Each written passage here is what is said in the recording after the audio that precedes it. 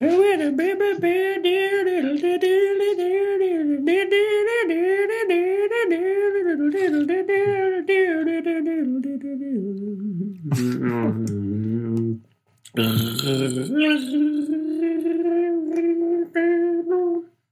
good. I can just put that at the end of the episode. I don't have to go download an MP3. This will be the most alienating intro yet. Yeah. So for listeners who have not figured it out yet, Seth has contracted the novel coronavirus, which you may have heard about on the news. It's in the news. But he's going to trudge ahead anyways, because that's what we do. Yeah. And friendship will make me forget. You may have gotten it from one or both of these movies. Yeah. Or the Tears for Fears concert I went to. Oh, man, what a cool place to get COVID from. Yeah, me and all the dancing boomers. It was cool. And that was a good show. You had to have been the least at-risk person in the entire audience. They did play Mad World, though. That was pretty tight. Oh, should we cheer Seth up before we start by playing him the newest MP3 on the soundboard? From the newest drop from the Possession episode. When we were on vacation, Seth, we listened to this probably 10 times a day. Yeah, at least. We were talking about Heinrich. Who is he? Does he fuck you better?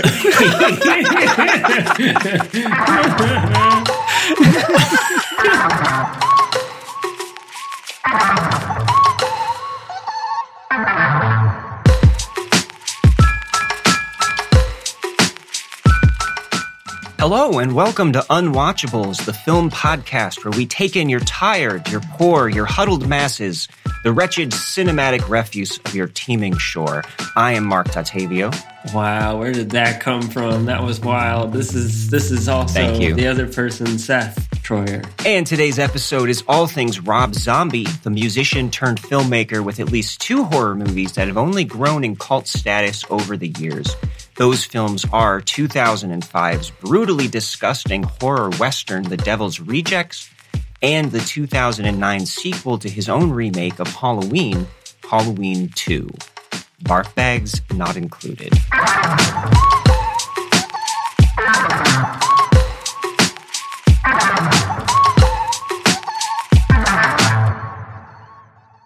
Lord, I can't change. I can't stop doing it. We're going to start with the full 7-minute rendition of Freebird, which is clearly the only reason that Zombie got into filmmaking, was so he could set a scene to the entire song at the end of one of his movies. I mean, spoiler, that's the best part of this one. Skip to the end. Pretty badass scene. Well, so, yeah, let's talk about Rob Zombie a little bit before we get into this. I think he's tailor-made for this podcast because he's a connoisseur of all things disgusting and blood and sweat and grime-soaked. And he wants you to cringe. Yeah, he's very much one of those boys who was probably out there like picking up spiders and throwing them at you. And he was like, "It's not even scary. I don't know why you're scared. I don't know why. I think it's pretty. Why is it's not gross?" Yeah, he's a musician. Isn't he not? Is he from? He's from like Massachusetts or something, which I found really funny. Yeah, I think maybe you have to be Midwestern to have this kind of obsession with these things. I guess, but I figure you have to be like he's always like from acting like he's from the hard South or something, or from an evil part of California. But I just found it funny that it's Massachusetts. I think the really messed up people are the ones who come from Massachusetts and then end up in one of those places in the South, and they're obsessed with it. Weird. And, we've talked about some horror movies so far on this podcast, but they've mainly been the really like art house pretentious kind, like Possession or Antichrist. I think that these are our first just dyed-in-the-wool horror movies, just hack 'em up slashers that general audiences would go see. I don't know why it took us so long. And I think this is a good place to start because Rob Zombie, he started with the band White Zombie and went solo after that, was a musician, still is a musician, but he was always first and foremost, I think, a horror buff. And I think that's why he has this kind of diehard cult of fans around him, because he clearly is obsessive, kind of in a cinephile way, about horror movies. And you can tell that from the references in his films and the things that he's trying to replicate, and especially in the casting. So we'll talk about that in a lot of these movies coming up, where he'll reach into the horror past and with faces that you'll recognize from, lesser known horror movies. And I think that's kind of a neat thing about him. Yeah.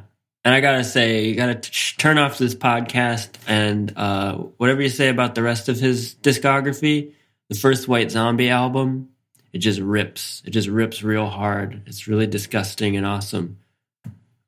And that's it for me. I'll leave. That's the okay, end of good. The podcast. Yeah, I'm not really familiar with his music, so I'm glad that you had something to say about that.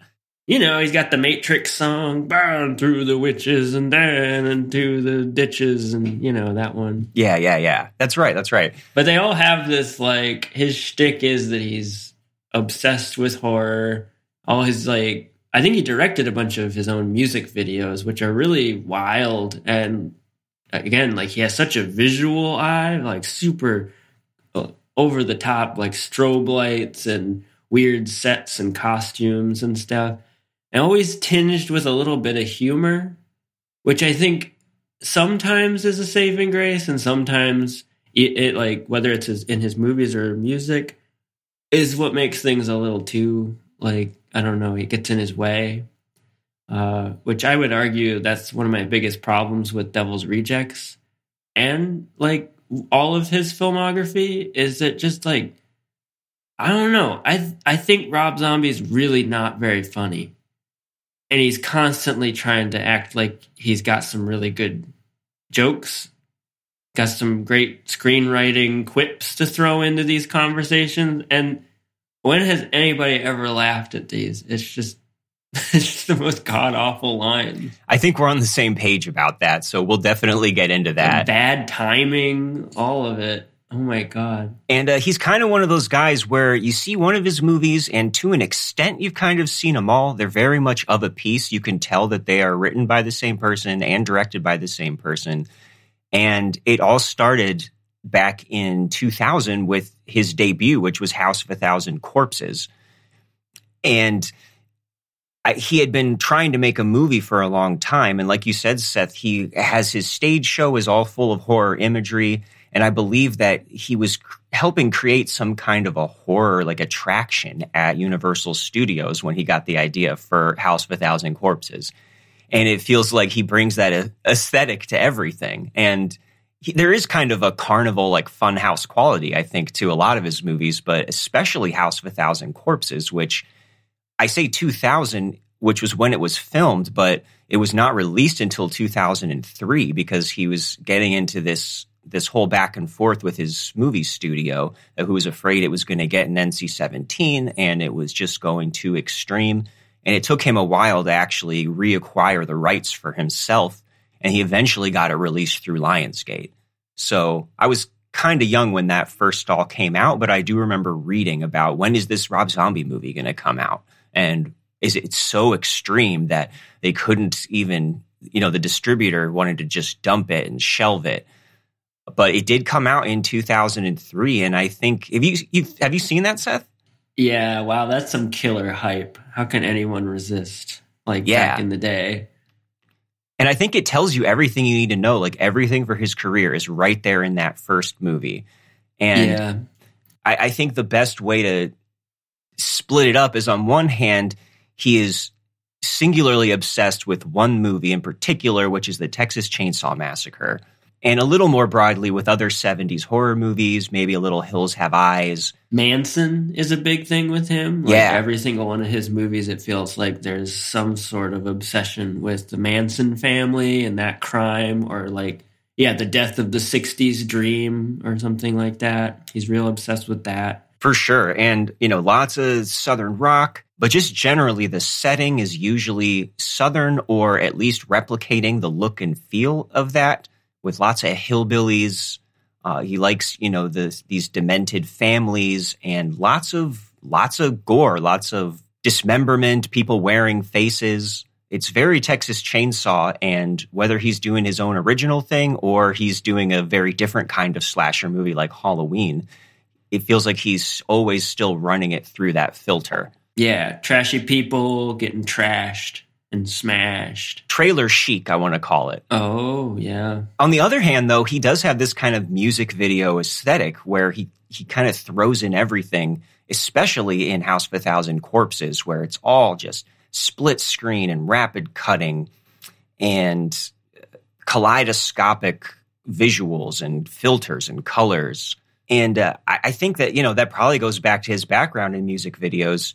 But also I think that he's just one of the more distinctive visual, like, horror filmmakers out there, especially when he's making these slasher movies. These are, whatever you think of them, I think they're some of the best looking horror films. Yeah. Like, that's how you shoot someone getting, like, just destroyed by a knifed wild man, Like, it's effective. Like, in all his movies, there's at least, like, a couple of kills that are just, like, if you want to get a real visceral reaction out of the audience from seeing, rather than just, like, a silly Jason, like, slash to the throat, like, the opposite is this, which is just like full octane, especially in Halloween 2, which we're going to talk about later, which the kills sometimes feel like someone getting hit by a car rather than a knife. It's just so intense, which, yeah, he teeters from the get-go on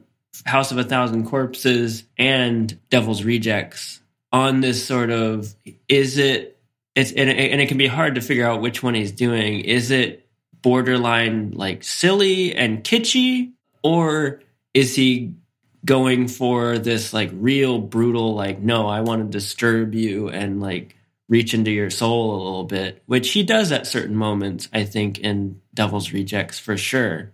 It just sometimes feels uneven to me. I think you've touched on the central tension of his entire filmography, which is, on one hand, there's a real tongue-in-cheek kind of feel to everything, where there's lots of characters who are just silly caricatures. There's lots of sick humor. The stylization is very heightened. There's a sense almost of a remove that he is commenting on these things a little bit, that he wears his influences on his sleeve, and there is kind of a silliness and a perversity to it. And then on the other hand, he goes hard into the sadism and the brutality and sexual violence in ways that make you uncomfortable and are often very hard to watch. And those things too, being side by side like that is always going to vary from movie to movie, how well you respond to that or how well it works. Is he being frivolous, or is he really trying to push us to feel pain? Because these are not easy watches. Even his tamer films are not. Right, where like House of a Thousand Corpses feels more the other way, where it is just like more or less all the way into just like gross out, just absurdism.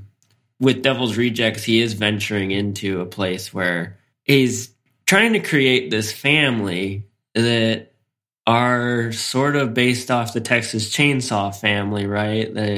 But they're a little bit more, maybe a little bit more fleshed out, maybe a little, well, I don't want to say less extreme. They're still pretty damn extreme, because they are sadists. They are like, there's the brother who looks a lot like Rob Zombie, and our introduction to him is him sleeping with a dead woman, basically, in his bed. And then there's Sherry Moon, who is Rob Zombie's wife, who is in all his movies and is always like a big part of the movie, and always getting naked and getting crazy in the movies.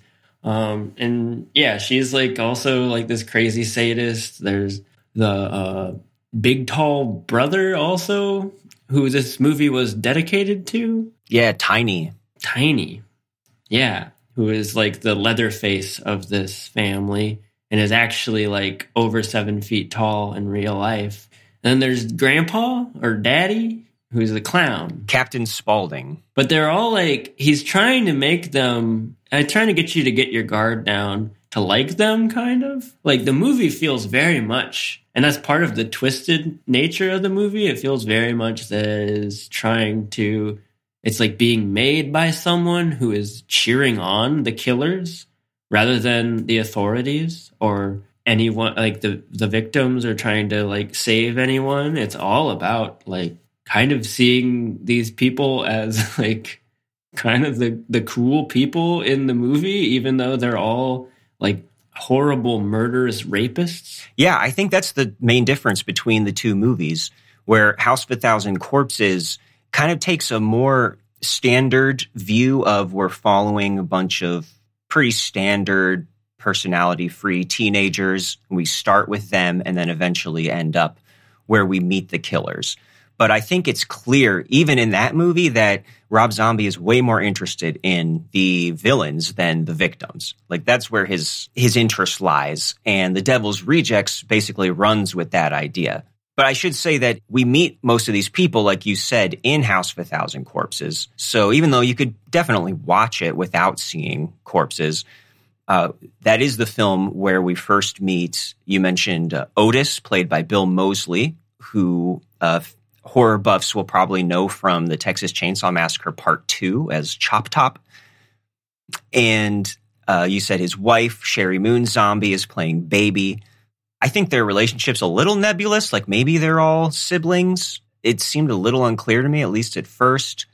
But then we do have Mother Firefly, who's played by Karen Black in the first film and is replaced by Leslie Easterbrook for The Devil's Rejects, she's good, but it is a shame to kind of lose Karen Black because that's another person who brings a lot of like film history with her. And then you mentioned Captain Spaulding, the clown, who I think is probably the most memorable character from the whole series, played by Sid Haig, that you meet in the first film and becomes a lot more central in this one, who's just this vulgar, sometimes kind of funny clown. I think if anyone gets closest to selling the dark, perverted humor, it's probably some of his stuff. And I don't know, that Baby starts calling him daddy in the second one, so I guess we're supposed to assume he really is like the father, but he doesn't live with them. He just operates this sideshow attraction and kind of is related to them somehow. And in the first film, you're not even sure if he's totally a bad guy or not until the end. But anyways, and this takes place in the 70s. Actually, it's set in 1978, which was the year that Halloween came out. So another connection there.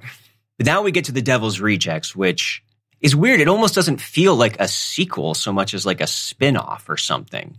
Doesn't it feel that way? Like these are movies do have completely different feels to them. Even opening up the genre, this has more of like an outlaw on the run or even action movie kind of feel along with the horror right from the opening. Yeah, it feels way less carnival, way less haunted house. And way more, it feels like a outlaw, almost cowboy movie or something that is just constantly acting like it's not what it is, which is this horrible, murderous rampage. Like the music and the way things are given to you in the story, it's constantly trying to trick you or something into thinking that, this is just like some wronged outlaws, it's just, we're all like these outlaws. They're, we just want to be free. And then you have to like keep on reminding yourself that no, these guys kill people and fuck the dead bodies. It's not just like, oh, they stole some money from a bank or something like you're used to in this sort of movie. It's like, no, it's like they are demonic monsters. Yeah, and we start right away focusing on them. They're the protagonists of this movie. And the very first scene is this siege with the cops coming out to their compound where there's just almost literally a house of 1,000 corpses. I think they say they found like 70 or something bodies in it. And there's just this big shootout with the cops. So already this is more about like gunfights and stuff in the beginning and does have that kind of Western feel. 70 corpses is not 1,000, so maybe they aren't so bad. Yeah, we've been underestimating them, I think. But then the mom gets arrested. Everybody else escapes, right? And there's like this sort of is he religious? The cop that's after them, that they killed his brother or whatever, and he's really like hell bent on revenge on them. And he's sort of painted as a villain, and he is like extreme and, you know, like this big, mean, bending the law and breaking the law kind of cop, which is interesting to see that sort of shift that you're constantly dealing with, which again is like every time I look over here, there's a evil cop doing evil shit. And then every time I go back to the quote unquote heroes, they're sexually assaulting people in hotel rooms and shooting people. So it is like, where do I turn? Where do I turn, Rob? Yeah, I think that's the main thing to figure out with this movie. Because with this sheriff character, who's played by William Forsythe, another guy who goes way back with all kinds of villain roles, the main arc is him trying to get revenge and kill everyone in this family because they killed his brother in the previous film. And he's made to be just as hard-assed and sadistic and anything goes as them, really. And so you have this strange dynamic where we're following these killers like they're the main characters, even though we see them do things that are incredibly horrific and not fun at all. And on the same side, then we have this sheriff who I think Zombie is trying to challenge us to figure out who to identify with, or kind of giving us the whole, you know, is this guy any better than them because of his tactics and his drive and his vengeance? And I remember at the time when this came out, you know, in 2005, in this, you know, newly like post 9/11 going into Iraq kind of thing, this got a lot of credit, I think a little too much credit, for being kind of a commentary on the whole, you know, use of torture and vengeance, you know, Patriot Act stuff in the kind of the way like the show 24 was doing at the time. People were kind of ascribing that meaning to this. I could totally see it. I mean, even down to the guns of glory, going out in a blaze of glory sort of feeling to the whole thing, like give me freedom or give me death. Very Confederate kind of feeling to this movie. Very like, this is American. This is what America is all about kind of thing, which is like extreme freedom to the like furthest length where I can absolutely indulge whatever comes into my mind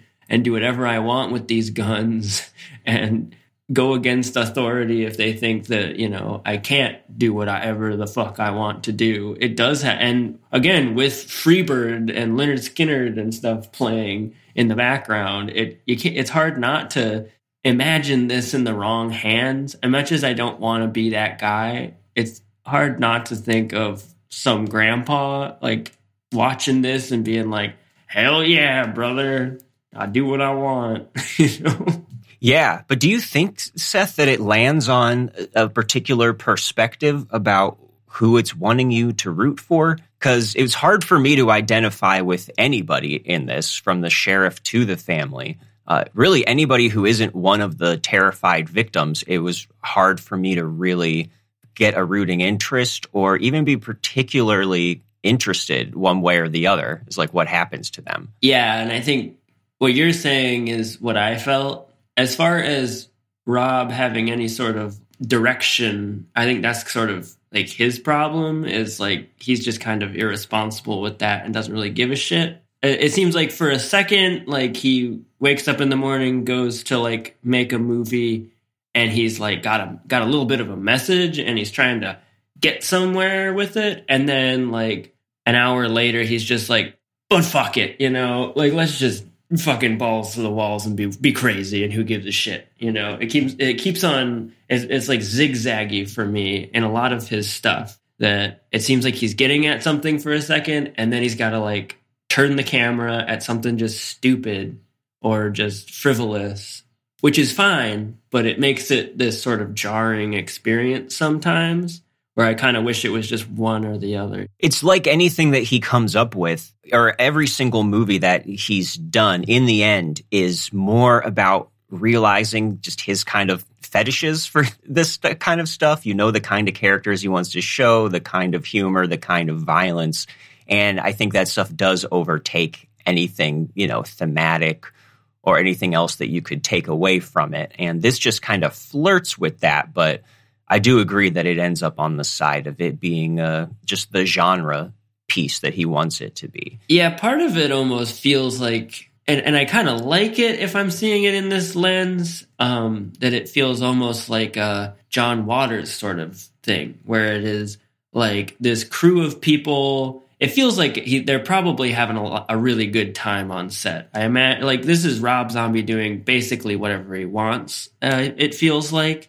And he's like bringing his friends, and his wife is like one of the stars of the movie. So it feels like they're just like making this for themselves, which I appreciate that. Yeah, and that's why I think the first half of this movie is the most interesting, or at least the most queasily compelling, because you're constantly walking that tightrope, and you always get the sense that this is a deliberate, like, exploitation film, grindhouse movie that's leaning into that stuff. And there's the potential for some kind of subversive idea with that. I mean, let's talk about what actually happens in the movie. So after they take off on the run, you know, they eventually team up with Captain Spaulding. It's basically just Otis and Baby, and then Captain Spaulding together. But I think the centerpiece of the film is them ending up at this motel where there's basically two couples who are part of a touring band, Banjo and Sullivan, and they take them hostage and torture and eventually kill all of them. And it takes up a lot of screen time. I think it's the most disturbing and upsetting part of the movie. And that's where we have to grapple with, okay, so far from what we've seen in this movie, we're pretty much on the side of these outlaws in an anti-hero kind of way. But when they take these people hostage, it's really no holds barred. And one of the actors is Brian Posehn from the stand-up comic from the Sarah Silverman program. Which really took me out of it. I couldn't help it. And he's like not doing a great job. I'm just like, what is this? Yeah, not to be disrespectful or anything, but you really think that Rob Zombie was just trying to cast like weird-looking people, and that's the main reason that he was there.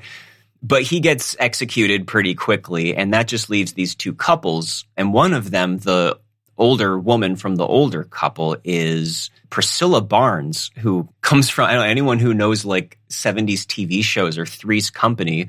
I believe she was the one who replaced Suzanne Somers on Three's Company, and she was like the ditzy blonde on that show for a while and kind of a sex symbol. And here she is just going through torment in this. And, you know, they're held hostage, and there's a scene where Bill Moseley makes her come up and like take off all of her clothes, and he basically sexually assaults her in front of her husband. And there's nothing fun there, right? No. It is such a rough scene. I will unwatch this scene absolutely, and I skimmed it for sure. I don't know. I had a hard time with the first part of this movie, honestly. I just felt like I instantly was so repulsed by it. It was instantly really hard for me. The second you're introduced to the one brother in the family, and yeah, again, like he was fucking a corpse. And I'm just instantly like, I just keep on thinking about it throughout this first part of the movie. I think maybe some viewers, like, they can just get into the grimy fun of it and keep going with it. But I just like was instantly just like so turned off by this movie and just not having a good time. And then the hotel scene comes, and I'm just like, Also, like, they're not well-crafted scenes either, a lot of these. They're not, like, very original. It is just sort of rough for the sake of being rough. Yeah, there's a part where the younger woman wants to go to the bathroom, and Baby will only let her if she slaps the older woman and makes her do it, like, harder and harder. And just those kind of really mean little details are all over the place. And in the meantime, Otis is taking the men out somewhere to dig up some guns and just kill them. And there's another kind of pretty mean-spirited scene where he, you know, the guy's trying to pray to God for his life, and he makes him plead to God and say, go ahead, tell God to strike me down. And if he does, then great. Then your God's out there to save you. And he just starts pleading, and he starts going, bless the bunnies, bless the little birds. It almost feels like it's mocking, like the movie is mocking him. And they all end up dead, every single one of them. He comes home with the face of the younger guy cut off and makes his wife, who's the only one left alive at that point, wear it. And they leave her alive. And when she's discovered by a maid, she goes running down the street hysterically, and a truck hits her. And that's the end of all those characters. Thanks a lot. And from that point on, yeah, how do you feel spending time with these people? Because after that, the victims kind of dry up, and it just becomes about the sheriff being trailing these guys. And they hook up with a bunch of other people. That's typical Rob Zombie casting. The Devil's Rejects have these friends. One's played by Ken Faree from Dawn of the Dead and From Beyond. Again, a lot of like horror buffs will recognize him. We get Michael Berryman from The Hills Have Eyes. You know, he plays like the mutant in the original Hills Have Eyes. And in the meantime, the sheriff hooks up with Danny Trejo, Machete himself. He's everywhere. He's in all the movies. Yeah, especially Rob Zombie movies, and Diamond Dallas Page.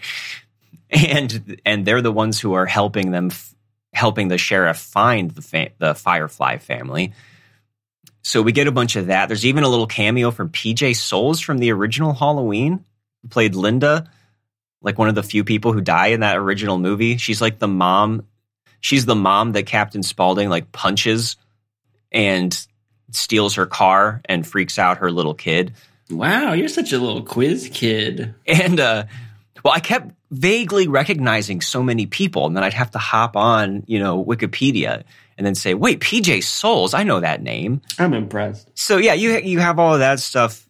But then I feel like, as troubling as the first part of this movie is, there's at least the kind of morbid fascination to what's going on and how you're going to process it. Whereas the second half is what got kind of tedious for me, because it kind of revealed that these aren't very interesting characters, and either the sheriff or the family. And so when there aren't victims that they're terrorizing, this second half of this, I think, really started to drag for me. And since there was nobody to root for, it didn't feel challenging so much as I was just indifferent as to what happened to anybody. If anything, it might be accidentally realistic take on these people, that they're quite often, despite our fascination with these fuckers who do fucked up shit, that they're quite often pretty unoriginal and boring people, and even just kind of dumb and lame. They're not always these like big brained characters like in like Heath Ledger's Joker or something like that, Quite often they are, like, in reality, just like these boring fuckers. And that is kind of what you feel in this. I do think I was more entertained, at least, by the second part of it, because they are just like hanging out, and it gets back to that more House of a Thousand Corpses, like they're the Addams Family or something. They go and they hang out at this like sort of safe hold with this one guy who has a bunch of cocaine, and they like party and stuff at his place. And I don't know, there's just some like levity. Maybe that's part of it, that I was just begging for some levity for a second. Just relief. Yes. And yeah, it's still not great. It's still, pretty by the books, like silly lines and whatnot. Yeah, speaking of that, he has a very particular way of writing dialogue, which goes through all of his movies. And I'll get more into this when we talk about Halloween, because this is kind of a little more in his wheelhouse, at least. These are these outrageous caricatures in the South, and everybody is a pervert and making bad sex jokes just constantly. But it really, when he does that in all of his other movies with every character, no matter who they are, you start to realize, this guy's just not as good of a writer as he is a director. Again, it's just like not very funny. Like, I feel like if I was hanging out with him at a bar, he might be kind of fun, and we'd talk about music and stuff and horror movies. But then he would start making jokes, and they would just be like silly potty humor, like low hanging fruit. and I'd just not laugh, and he would just give me a punch on the shoulder and be like, "Oh, lighten up, man, come on." There's this really weird scene, too, where they discover that these killers have named themselves after like Groucho Marx characters in Marx Brothers movies. And so they call in a film critic. Oh, yeah. Which is a really weird scene because this guy comes in just doing a whole hammy shtick as this pretentious film guy who pretty much looks like Gene Shalit with like this ridiculous mustache. Yeah. And he's as much of a character as anybody else, but he is so over the top and just listing off movie trivia.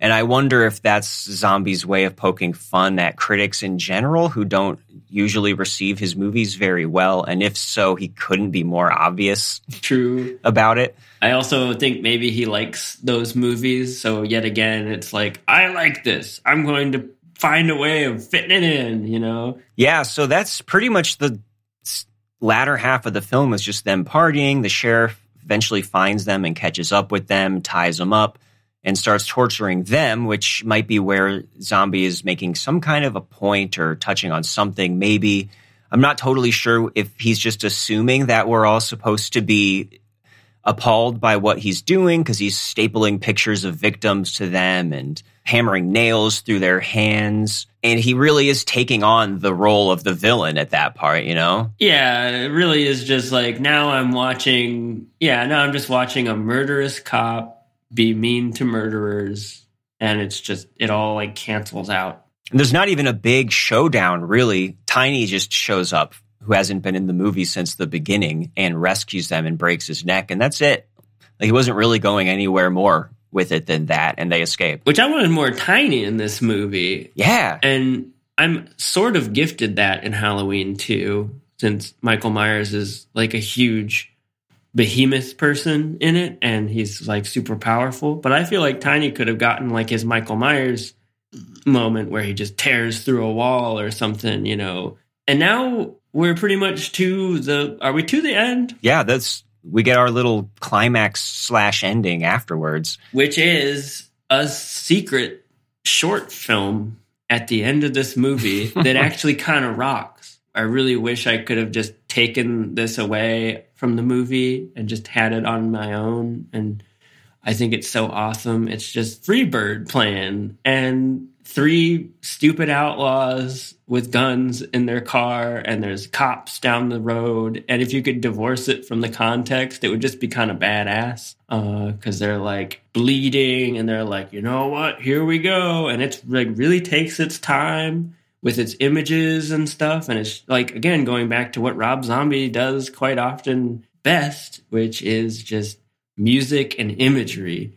And he's doing the slow motion, getting the guns ready to Freebird, and they're revving the engine, and they burst through they're going for the cops, and they're getting blasted and hammered by the cops, and they're shooting right back to the end. And it's you don't know if they survive or not. I know there is a sequel to this, so they survive, I guess. But I do like that it's kind of left ambiguous.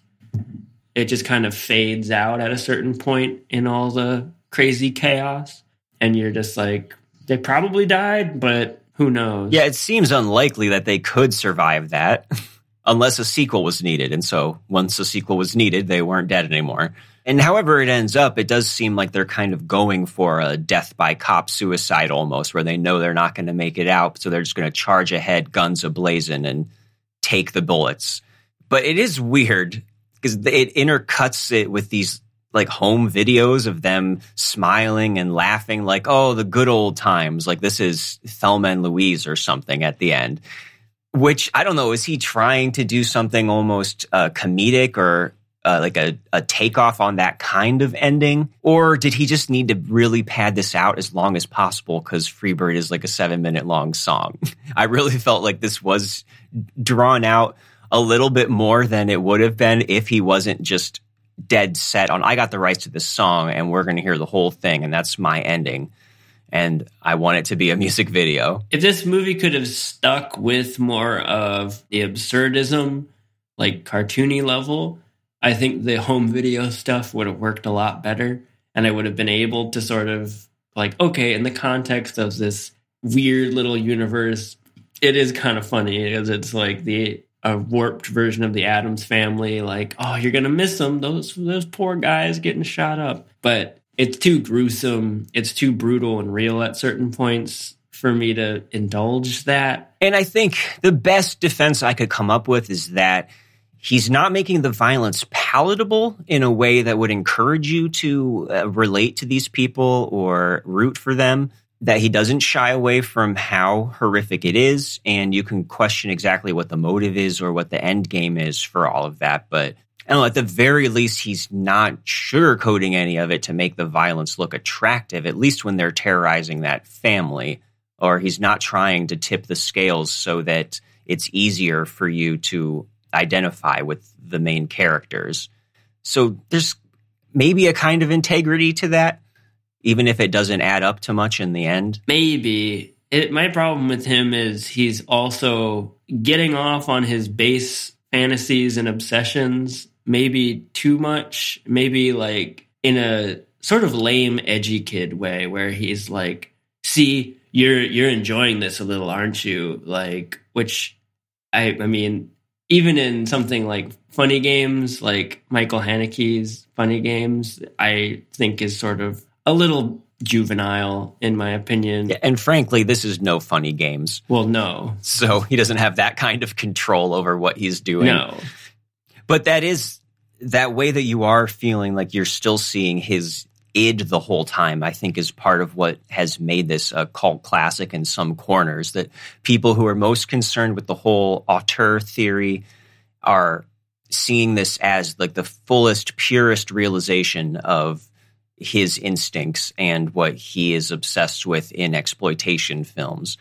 And if you just like that kind of purity for its own sake, then I could see how you would see this as a masterpiece or his masterpiece, and that it definitely pushes buttons and feels dangerous. But yeah, for me, I would need a little bit more than that, or maybe that his pure vision is pretty limited in the end and there's a low ceiling to it, and he achieves it in parts of this movie, and then frankly, it's just too long and too much. I guess it took 30 days to film this, and I read that Rob Zombie originally had this idea where they were going to do the whole movie using only special effects that would have been available in the 70s, but it like would have taken them way too long to do it. They didn't have time. So in the end, there's a lot of CGI stuff going on, but they did use squibs for all the gunfights. So that's kind of cool. See, that could have been interesting because it could have made it more stylized and made it more like a Natural Born Killers kind of feel.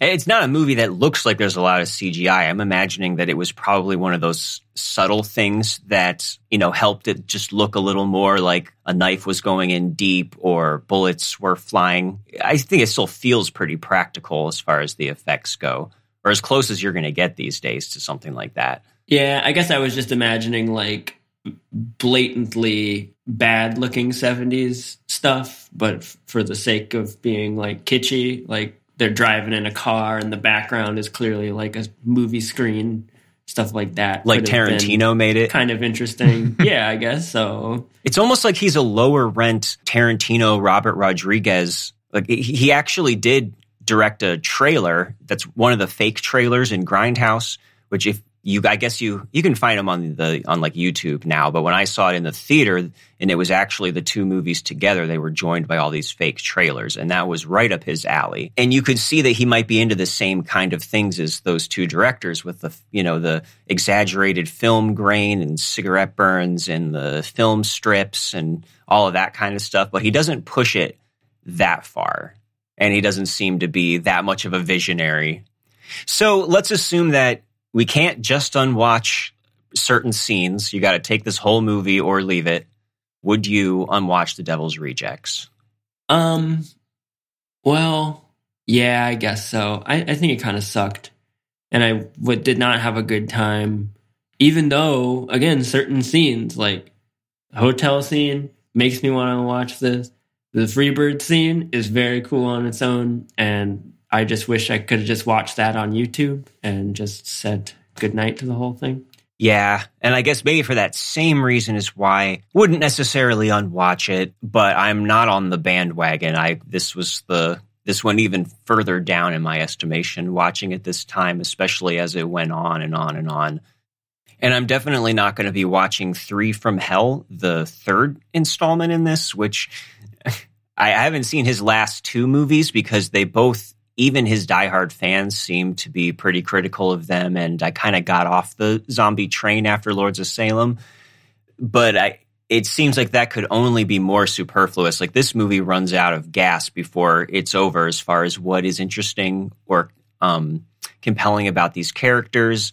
And the idea of him bringing them back again for another belabored runaround with them that nobody even has really been bothering to defend seems like just a bad time, bad idea. And frankly, like, he's so out of ideas at this point that he was just kind of being reduced to fan service. At least that's what's in my imagination anyways. Again, which was the thing that I always appreciate about him is just him doing whatever the fuck he wants, which I think he likes these characters a lot and he likes this story. So he's going to do a sequel, whether you like it or not. But I'm not going to watch it. Me neither. We can get together and have an unwatch party for that. We'll just sit and stare at the wall and be like, wow, we're not watching 3 from Hell right now. And then like an hour later, we'll be like, man, we're still not watching 3 from Hell. Yeah, and it's just getting better as it doesn't go. All right, so our next movie is... I don't like that intro. Let's take that one back. Yeah. All right, everyone, it's time. Was that good? That was great, man. That was great. Thanks. You take the rest. I got it from here. You can go home now. But I think that the way we've described Rob Zombie so far, and those being his only 2 movies at the time, makes him kind of an odd choice to reboot a big franchise like Halloween. And I think the results are as odd as you would expect, too. The crazy results. Even more so than House of a Thousand Corpses, because, Devil's Rejects is a sequel, and we're about to talk about Halloween 2, which is yet another sequel to a film that he just previously made. But I think we should spend a little more time talking about the original in this case, because unlike The Devil's Rejects, this is very much a sequel and continuation in the spirit of the previous film that he made, and everything is set up. I think it's important that you see the first one before the second one to get an idea of what's going on. Unfortunately, it does help. It does kind of elevate the second one, at least for me. But the first one is, in my opinion, like real rough and pretty bad. It does not have the appreciation that Devil's Rejects or the sequel have. I think people were pretty hard on it at the time, even though it did make a lot of money, enough to greenlight a sequel. Yeah, I mean, how the first Rob Zombie remake works is it goes down. There's part 1 and there's part 2 to the first Halloween movie that Rob Zombie made. And there's stuff to hate about either one. There's people that really hate the first part and maybe can handle the second part. I'm on the camp that I find the first part at least a little interesting because it does this whole backstory of Michael Myers, which we had never seen before. A lot of people hate that because they want like Michael Myers to be this mystery, this like shadowy, like unknowable creature. And in some ways, I agree. In some ways, there's like some cheap things here where like he's framed as just like sort of like another serial killer. Like he's seen as like a little kid killing animals, and that's like a classic like Jeffrey Dahmer thing and whatnot. But in other ways, it is just a weird, like, interesting prologue, I guess. Well, mainly because his father or stepfather. The stepfather is this awful guy, and he's just always talking about beating Michael's mother, who is played by Sherry Moon Zombie, of course, who is a stripper, of course. Any excuse to shoot his wife's ass crack. Every movie finds one. We get to see it. Yep. He gets to film her, stripping and stuff. But yeah, you're instantly like thrown into the scene of this horrible family at the beginning of the movie, and you're like, wow, okay. This is not your mother's Michael Myers. Not at all. But again, I would argue that it doesn't really illuminate very much, because basically everything leads up to this moment where it's Halloween night, Michael isn't taken out on Halloween, and he's just sitting there and he's bored, and he flicks 2 little pieces of candy corn into the corner, and then he's like, well, I'll get the knife out, kill my dad, kill my sister. And her boyfriend. And it just sort of goes from there. Like, he's evil now. He is just he was always meant to be this, like, horrible, evil person. And don't forget, earlier that day, he killed his school bully in the woods with a shovel. I think that gets to the heart of the difference between this and the original Halloween, is that, you know, in the original, we have this opening scene where little Michael just kills his sister, and that's it. He's put away. In this one, there's 4 people that he kills, and that's already the whole body count of the original movie is like 3 or 4, and he's just getting started in this opening scene, which, again, gets to why Zombie is a strange choice for this, because it's not like any of the original Halloween sequels or franchise had any better of a grasp on what made the original so great.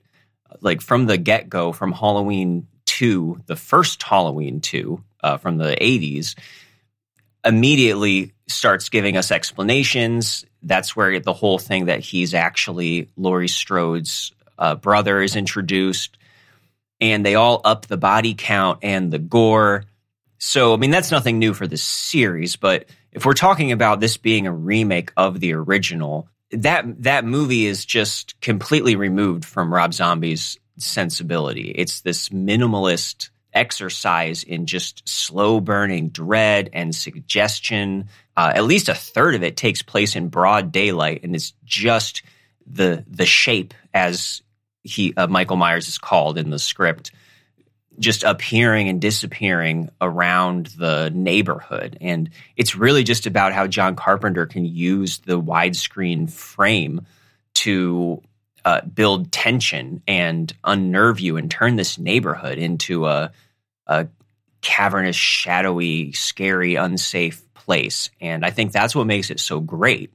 But now we're 7 sequels later that this has all been driven into the ground, and I think the only worthwhile one in that whole run really is maybe Halloween H2O, the first time that Jamie Lee Curtis returns to the series after part 2 and kind of gives Michael a good send-off, I think, but there's no such thing as a send-off when there's money to be made, so they immediately retracted that. Yeah, it's really, by the second one, it is a celebration and a culmination of all the movies in a way.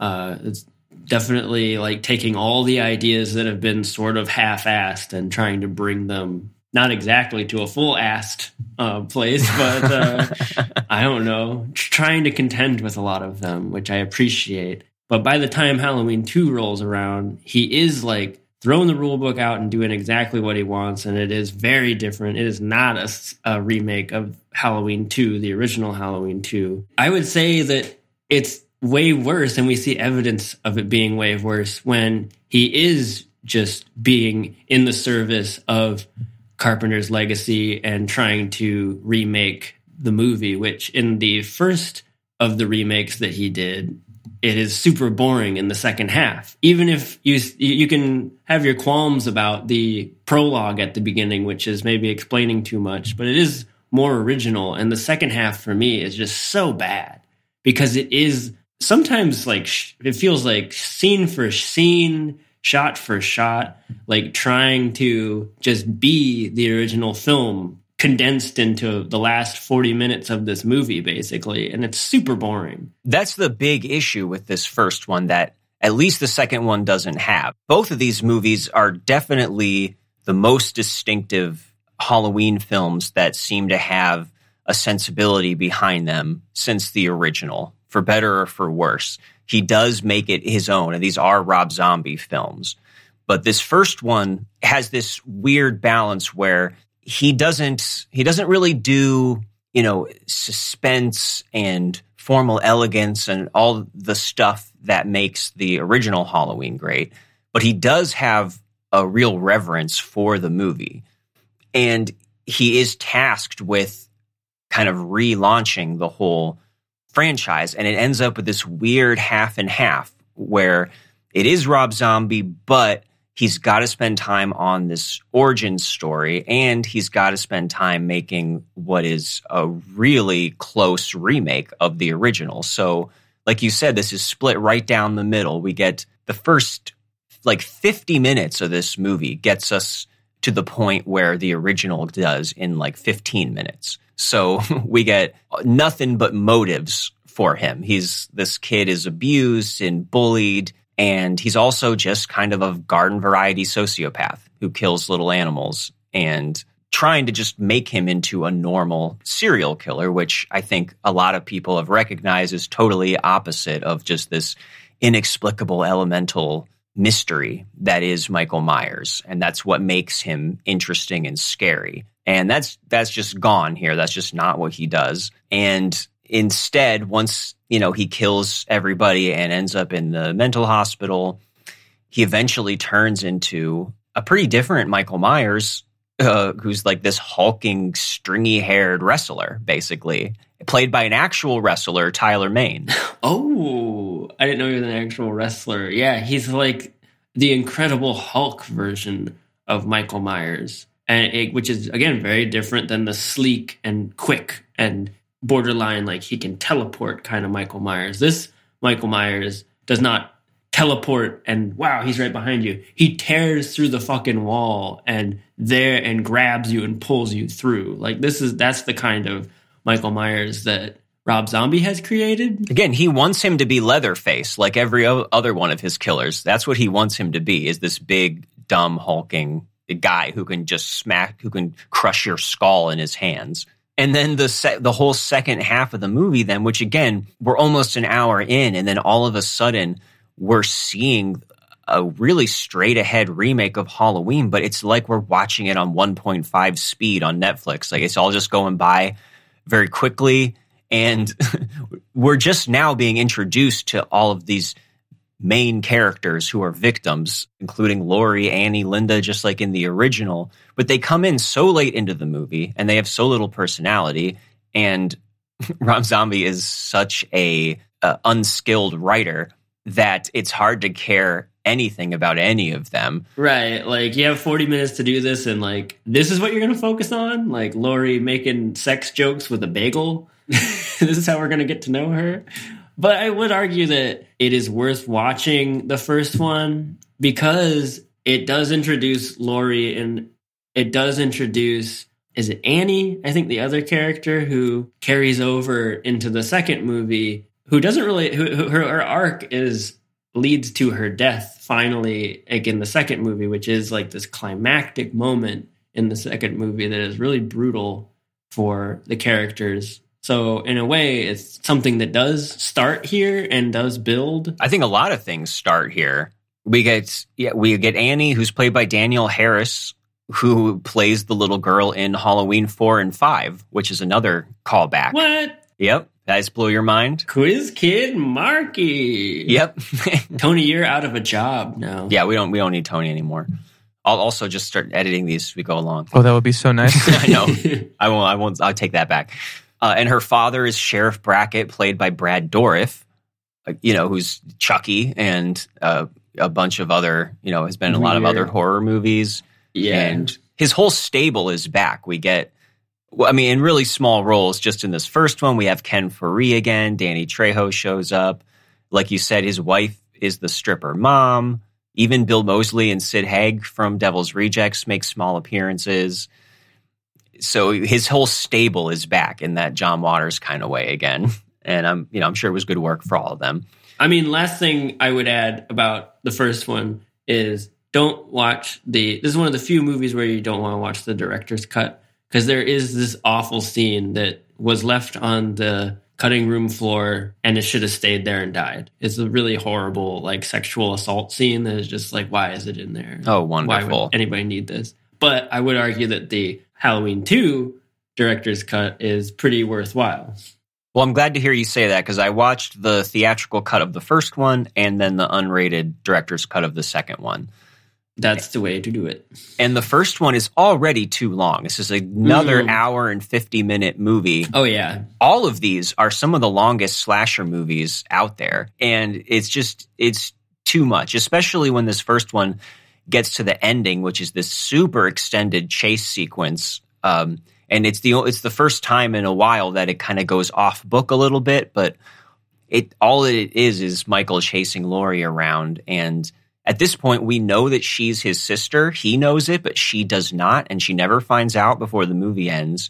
And the movie in the first one doesn't pay that off at all, so it doesn't do anything interesting with that. And one thing I've neglected to bring up that's important to the second movie is Dr. Loomis, who was played by Donald Pleasance in the original, and here is Malcolm McDowell in, I think, a inspired bit of casting. Yeah, at least in this movie. Yeah, and I do feel like he's kind of wasted in this movie too because it kind of threatens to do something interesting with their relationship, but in the end, it just becomes a remake of the original, and that means that Malcolm McDowell is just chasing him around the town all night, and nothing comes of that either.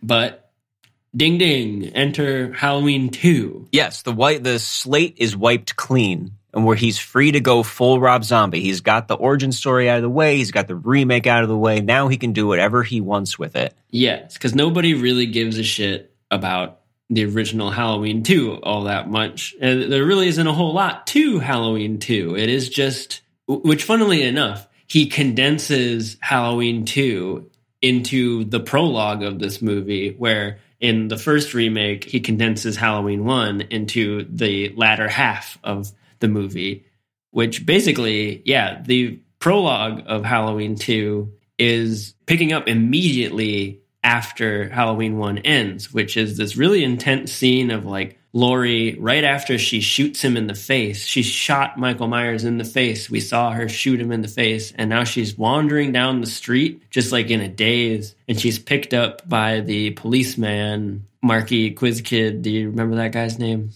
Well, Sheriff Brackett's the character name, but it's Brad Dourif. Okay, yeah, Sheriff Brackett. And he gets her in the police car, and they have this, this is the beginning of what I think a lot of the movie focuses on, which is these really intense body horror. Like, she's thrust into the hospital. She's on, a bed and getting, wheeled down the hall, and she's just bloody and broken. And it's really horrifying to watch. She's just screaming the whole time that I'm going to die, I'm going to die. And there's all these crazy close-ups of them sewing her up and stuff. And there's a horrible little close-up of her nail getting pulled off at one point. That was nasty. It's all this emphasis on what happens after, which I think is sort of at the root of Halloween 2.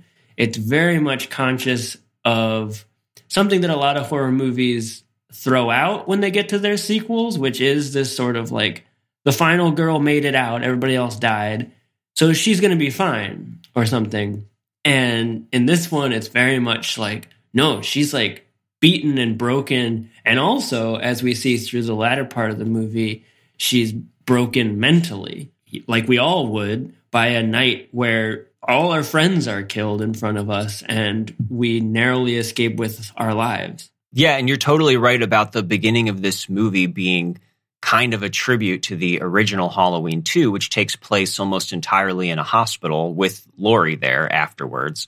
And so this seems like it's going to be going in that direction for a while. And just to give context for this whole scene, this ends up being a dream sequence. So Laurie is in the hospital, and at the same time, Michael's being driven out in the coroner's van, which hits a cow. Then he wakes up, brutally murders the two guys driving the van. So brutal. Very brutal. When he gets to the hospital, it's suggested he kills every person there because Laurie starts finding these people dead everywhere in increasingly brutal ways. Oh, but before that, when he first gets out of the body van and cuts the guy's head off, he turns and Michael sees his mother. Sherry Moon Zombie on a white horse. She's in a white dress and she's got white hair and she's on a white horse, and there's like a ridiculous spotlight coming down from the heavens on her. She's just standing in the middle of the road, and she's got little Michael, like boy Michael, beside her. Yeah, that's a whole thread in this movie that I think is one of the more distinctive things about it, is that it is full of this kind of supernatural dream imagery and these fantasies that Michael has, that he's walking around with his mother, which again is a reason for Rob Zombie to once again prominently feature his wife, even though she died in the first movie. But no, we get her here like the whole time walking around with little Michael, who speaks.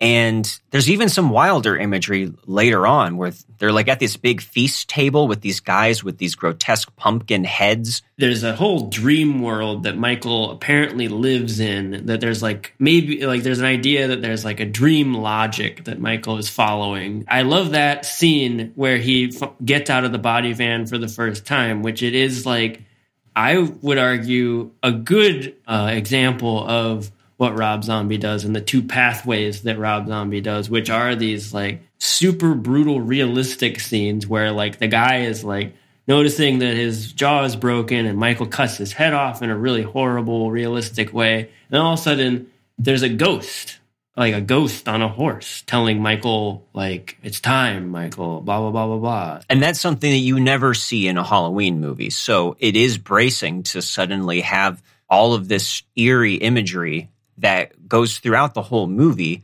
And I think that's probably a big part of what people think of who like this movie. And if there's any kind of cult that's built behind it, part of it is behind that whole element, because it's unusual to see stuff like that in a slasher movie. And Rob Zombie is pretty good at that, because if there's anything he's good at, it's this image making. And this is a really good looking atmospheric film with a lot of chilling and beautiful images in it. And I think that's the best thing that I can say about it. And it does start with that stuff in this opening scene, which again, I want to emphasize, this is the director's cut that I watched. I don't think I've ever seen the theatrical cut, but this is the first 25 minutes of the movie that ends with suddenly Laurie waking up and it was all like a nightmare. It's pretty wild. That's 1/4 of the entire movie is this opening dream sequence.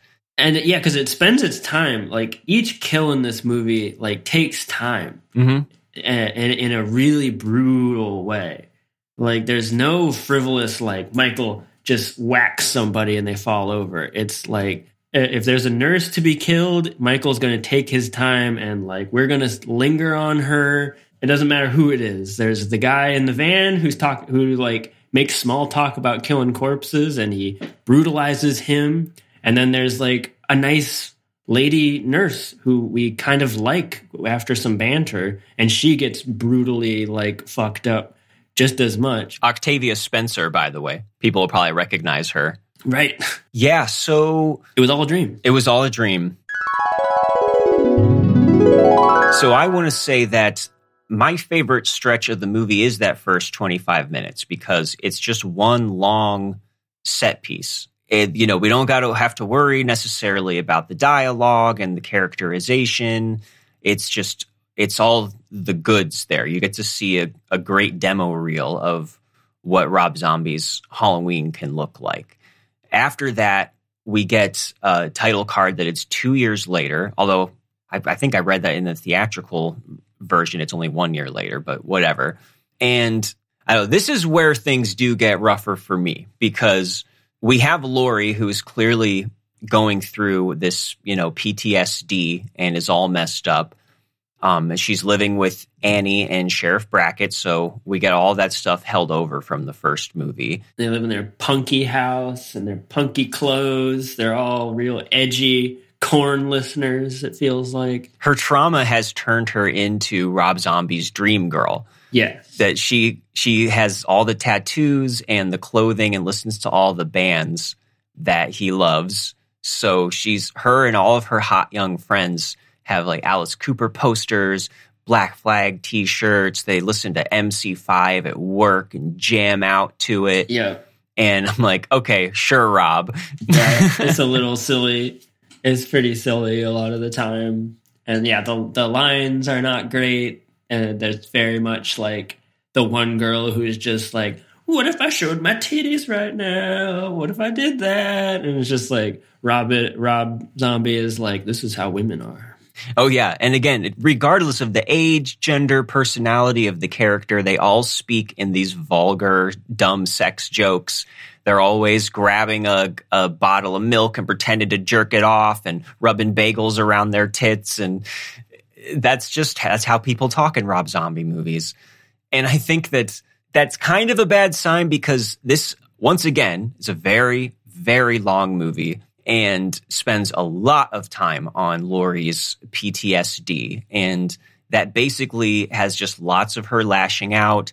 These pretty clunky scenes with a therapist played by Margot Kidder, another great casting coup from the Superman movies and Black Christmas. She was another person I could recognize, and I'm like, who is that? Where did he pull her from? That's right. And it's Margot Kidder. Her in Black Christmas. Yeah. A lot of it is given over to that, and she's a typical terrible movie therapist who just speaks in platitudes or kind of written by a guy who's probably never been to therapy and should definitely. Yes, and should go to therapy. But one of the interesting things is they do establish this kind of psychic link between her and Michael, which is something that I believe Halloween 4 and 5 kind of do with Michael's niece, that they have some kind of a psychic link. Right. It's like E.T. Yeah. So she starts seeing his visions also. And that gives us a little more of something to hang on to. And then the other main thread that we have going on here in, the bulk of the movie before Michael finally arrives back in Haddonfield. Oh, Loomis. Is Dr. Loomis on his book tour. So he's written this exploitative book that's profiteering off the crimes. And we get lots of scenes of him with his agent. Lots of, it sounds like we're on the same page. This is some pretty weak commentary. This is the worst part of the whole movie for me. And I'm like, if you haven't guessed already, I'm a little bit of like a apologist for this movie, which was really hated on release. And it sort of has gained a little bit of a cult following over the years. But I think I just want to skip all the Loomis shit in this because it is just so misguided and silly and just like a teenager wrote it, as far as like it being somehow satirical of true crime writing. The people at the press conference, they're all ready to like jump to the point of like, Loomis, so you caused this to happen, right? Or like, do you feel responsible for these things? And it's like, it seems like it's not doing a good job of pointing out what maybe he's trying to satirize, which is the like exploitative, money-grubbing aspect of true crime writing, right? Which is making money and sort of putting a Hollywood spin on something that is very horrible for some people. Yeah, you're right. They're not totally clear about what is so bad about the book in particular and what people are challenging him on. And I think it maybe explains that a little bit later because eventually Laurie picks up the book and somehow that's how she learns that she actually is Michael's sister and was adopted after he killed the rest of his family. So maybe it's that he put that in the book without anyone breaking the news to her, but it seems more like a plot thing. Right, which that's a big moment, yeah. And that's when she finds that out. But no one seems to be upset about that. I don't think that's what they're upset about. Yeah. Yeah. So it's just not very funny, and it's just very easy targets. Although he does go on to a talk show that Weird Al is another guest on, and it's really strange to see Weird Al. It's so silly. I would love to know how he ended up in this movie. Why? And so I guess his arc is supposed to be that eventually he wants to redeem himself and tries to stop Michael when it becomes clear that he's back. But I don't think this works as a character arc. It doesn't seem to make sense for his character. It's not an interesting place to go with it. And it does not pay off at all in the end, I don't think. Then the third thread we have going here is like Michael's big adventure on his way back to Haddonfield. So we spend a lot of time following him. And maybe I missed something, but I'm not clear as to how, like, they don't really give an explanation as far as what happens to him at the end of the first movie. Everyone's just saying to each other, yeah, whatever happened to his body, man? We never did find it. And they're all like, oh, well. And somehow he ends up super far away and has to walk back and make this journey, which I just don't understand. Like, why is he now coming back? How did he end up back there? And why does he look like Rob Zombie? Because doesn't he has this big mountain man beard, and you actually see his face pretty clearly, relatively often in this movie. Yeah. Another way that Rob Zombie is just like, I do not give a shit about you, John Carpenter. We're going to see his face. Like, I don't care. This is my movie. Like, he's just like all the like tropes and like keystones of the series that are like a big deal. He's just like very flagrantly just like, whatever. There's his face, which I love this portion of the movie. He's just like a Sasquatch walking around. He's like, again, I do buy that he is something more than human. He's marching around. He feels like Sasquatch or the Swamp Thing or something. He's just like in the woods walking around and just picking off people as he goes. I don't know. Again, I appreciate that about this movie. If you're gonna make a movie where like that's the thing about slasher movies. Like the big part of it is the kills. And Rob Zombie puts so much effort into these kills. Sometimes too much effort. Yeah, it does have a couple of the more brutal murders in this where he literally just stomps on this guy's head until it's mush. Yeah, he's just smashing a stripper's face into a glass wall for like a long time. So we get that. We get to see him eat a dog pretty graphically. Which is intercut with Laurie. That's one of the E.T. scenes where Laurie's eating pizza and she's like gagging on it because she feels that she's eating dog or something. Yeah, and that's basically the three things that we keep intercutting between until Michael finally ends up back at home and, you know, kills some more people. But, I mean, he's been killing people the whole time, so it's not necessarily like a giant climax. There's a silly Halloween party that they go to, which is just like, feels like a Rob Zombie Halloween party, which, I mean, isn't totally frivolous because I like what's going on there with Laurie and that it's her trying to be frivolous. It's her, like, she has said fuck you to her therapist for not giving her medication and stuff like that. And she's just, like, gonna go to this party and get fucked up and drunk, even though Halloween is, like, a trigger for her. And it winds up being a bad experience because it is like she's constantly having these flashes of Michael and stuff like that wherever she is, and she can't escape, even though she's just trying to have a good time.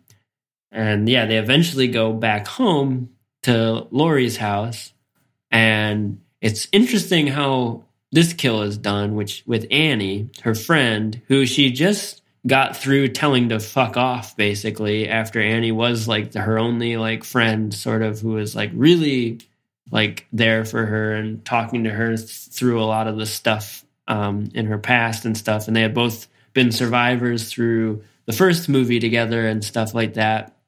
But Michael finally goes home and finds Annie in the bathroom and just totally destroys her. Like, but we don't see it. We don't see it. Yeah, it's interesting. It cuts away, which I was like, oh, this is interesting because it's not like Zombie not to show us something. And I appreciated that it builds suspense in that way because you know something horrible happened. He has a vision of his mom basically saying, go ahead, have some fun with her.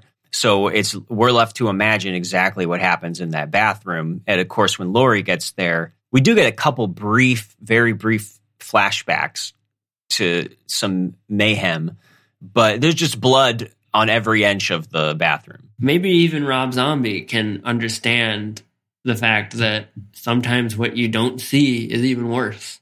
By the end, she's naked too, so she's naked, yeah. So who knows what they're suggesting there? There's so much emphasis on Annie's death here. I know there's like an extended part in the director's cut, which isn't in the theatrical cut, where like, yeah, Laurie walks in and has like just like a crazy breakdown. There's not just like whoa, you died, and then runs out into the woods to get chased by Michael Myers like in a usual movie. She is like holding her and like having a horrible moment like you would if you found your best friend dying. And it's followed by a scene where her dad walks in on her and it just screaming and like it lingers on the whole thing. And he's just like really like he's having a traumatic moment where he sees his daughter dead.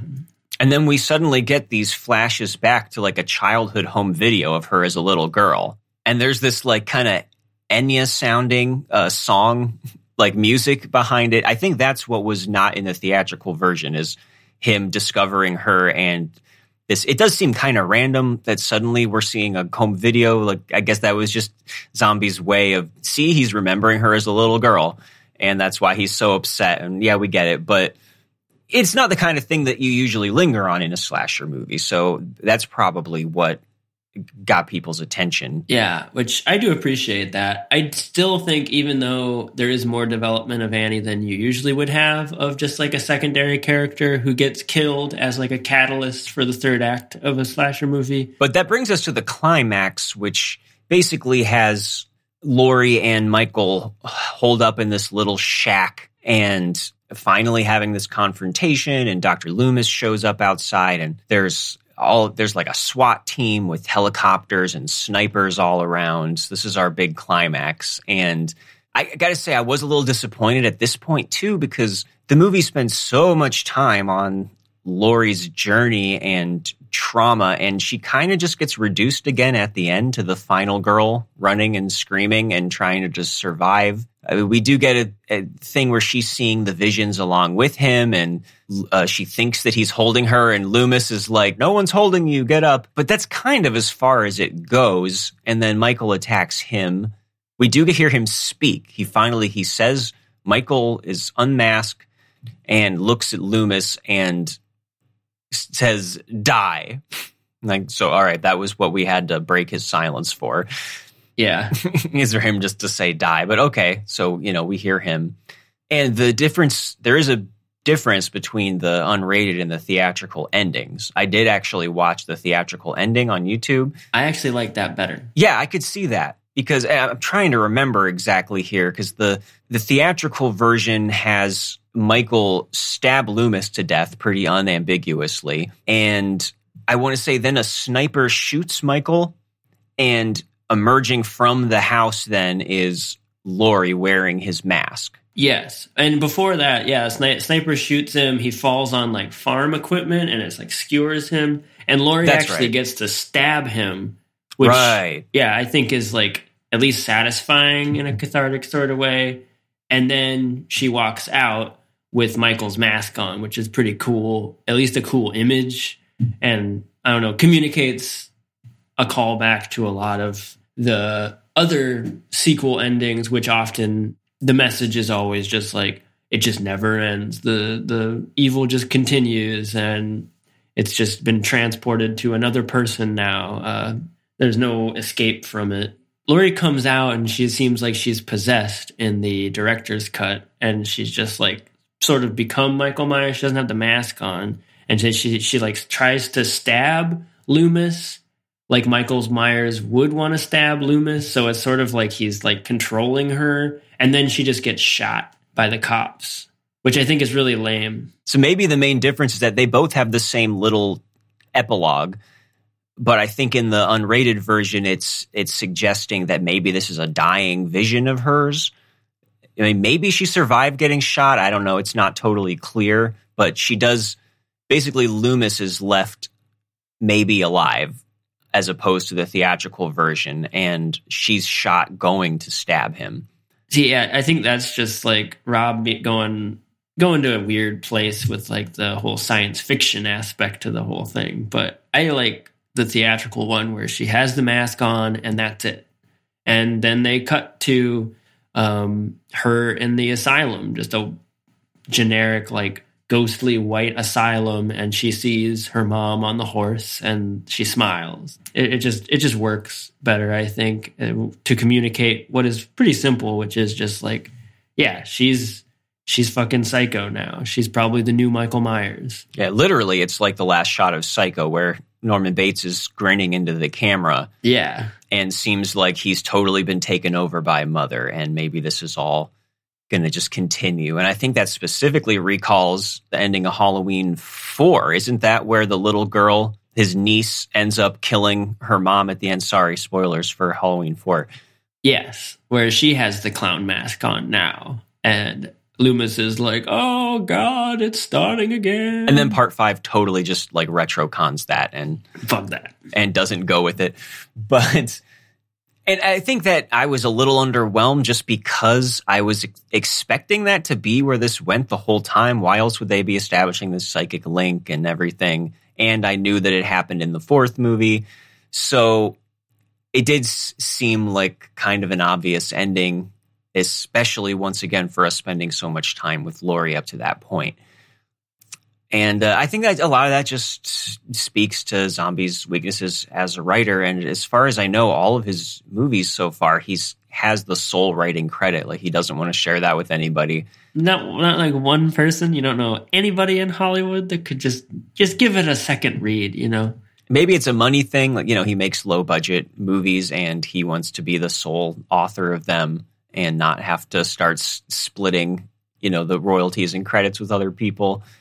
Well, and actually, this is a really interesting thing. Do you know what his next project is that's currently being filmed? No. It is a PG-rated The Munsters movie. Oh, I heard about this. I'm so excited. And he is writing it. So I'm interested to see him go maybe outside of his comfort zone somehow and to see what that's going to look like. Ooh, but now that I think about it, yeah, it's just going to be the writing of it's not going to be balanced out by like cathartic kills and like high octane brutal whatnot. Like, I don't know what it'll be. Like, it might just be like him not being funny. It definitely could be. And you'll never guess that his wife is in one of the starring roles. Yeah, which I gotta go back again and say Rob Zombie is not funny. That's just really the thesis of this. But he tries. And so, yeah, that's where it leaves us. And I think that's probably, I see the kind of twin poles here of this being an unusually brutal and very Rob Zombie type movie, and the hallucinatory imagery being what draws people to this. Yeah, it's just such an oddity. I would compare it to like The Last Jedi or something like that, in the way that it's the one that is like gonna just throw a lot of people in one way or the other as far as like what to do with the franchise is concerned.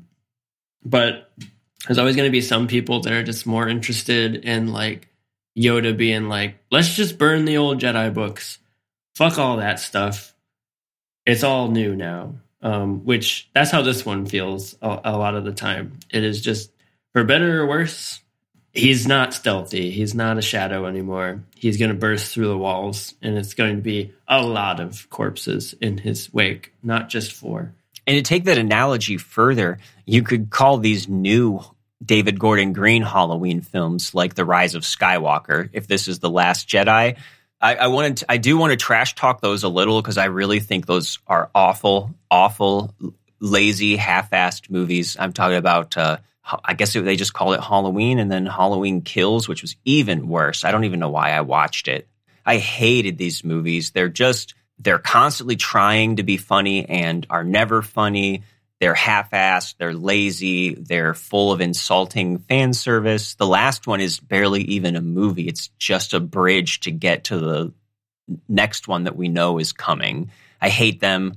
And these movies, the Rob Zombie versions, are they only look better in hindsight because of that. Because there's no vision with these new ones. They don't work on any level.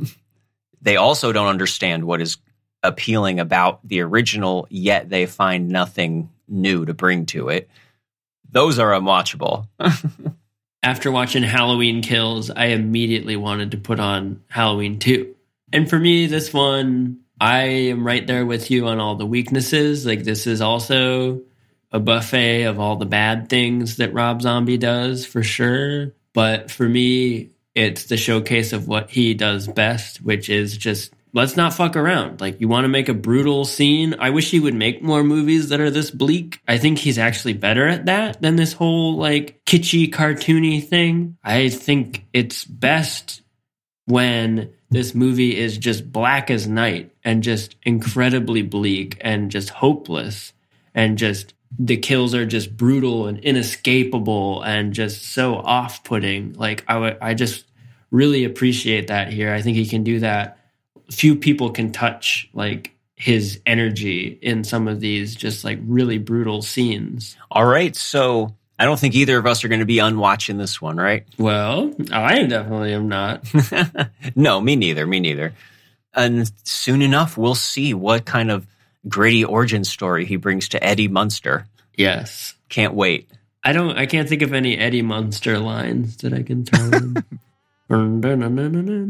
We have to wrap the episode up before Seth is completely shrouded in darkness. I can barely see him. That's how we know the episode is over, is when we can only see the whites of his eyes. I start, like, as a pale ghost, like Sherry Moon Zombie, and then I cloak into darkness and I become the shape. Nice.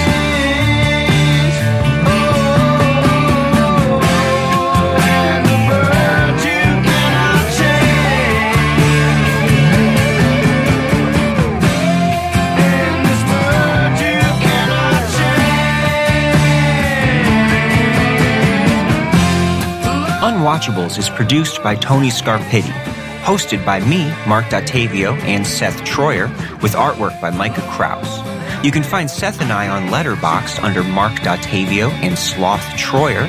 You can also check us out at unwatchablespod.com for links to our Twitter and Instagram, or support us on Patreon for bonus content and to have a say in what we watch. Thanks for listening.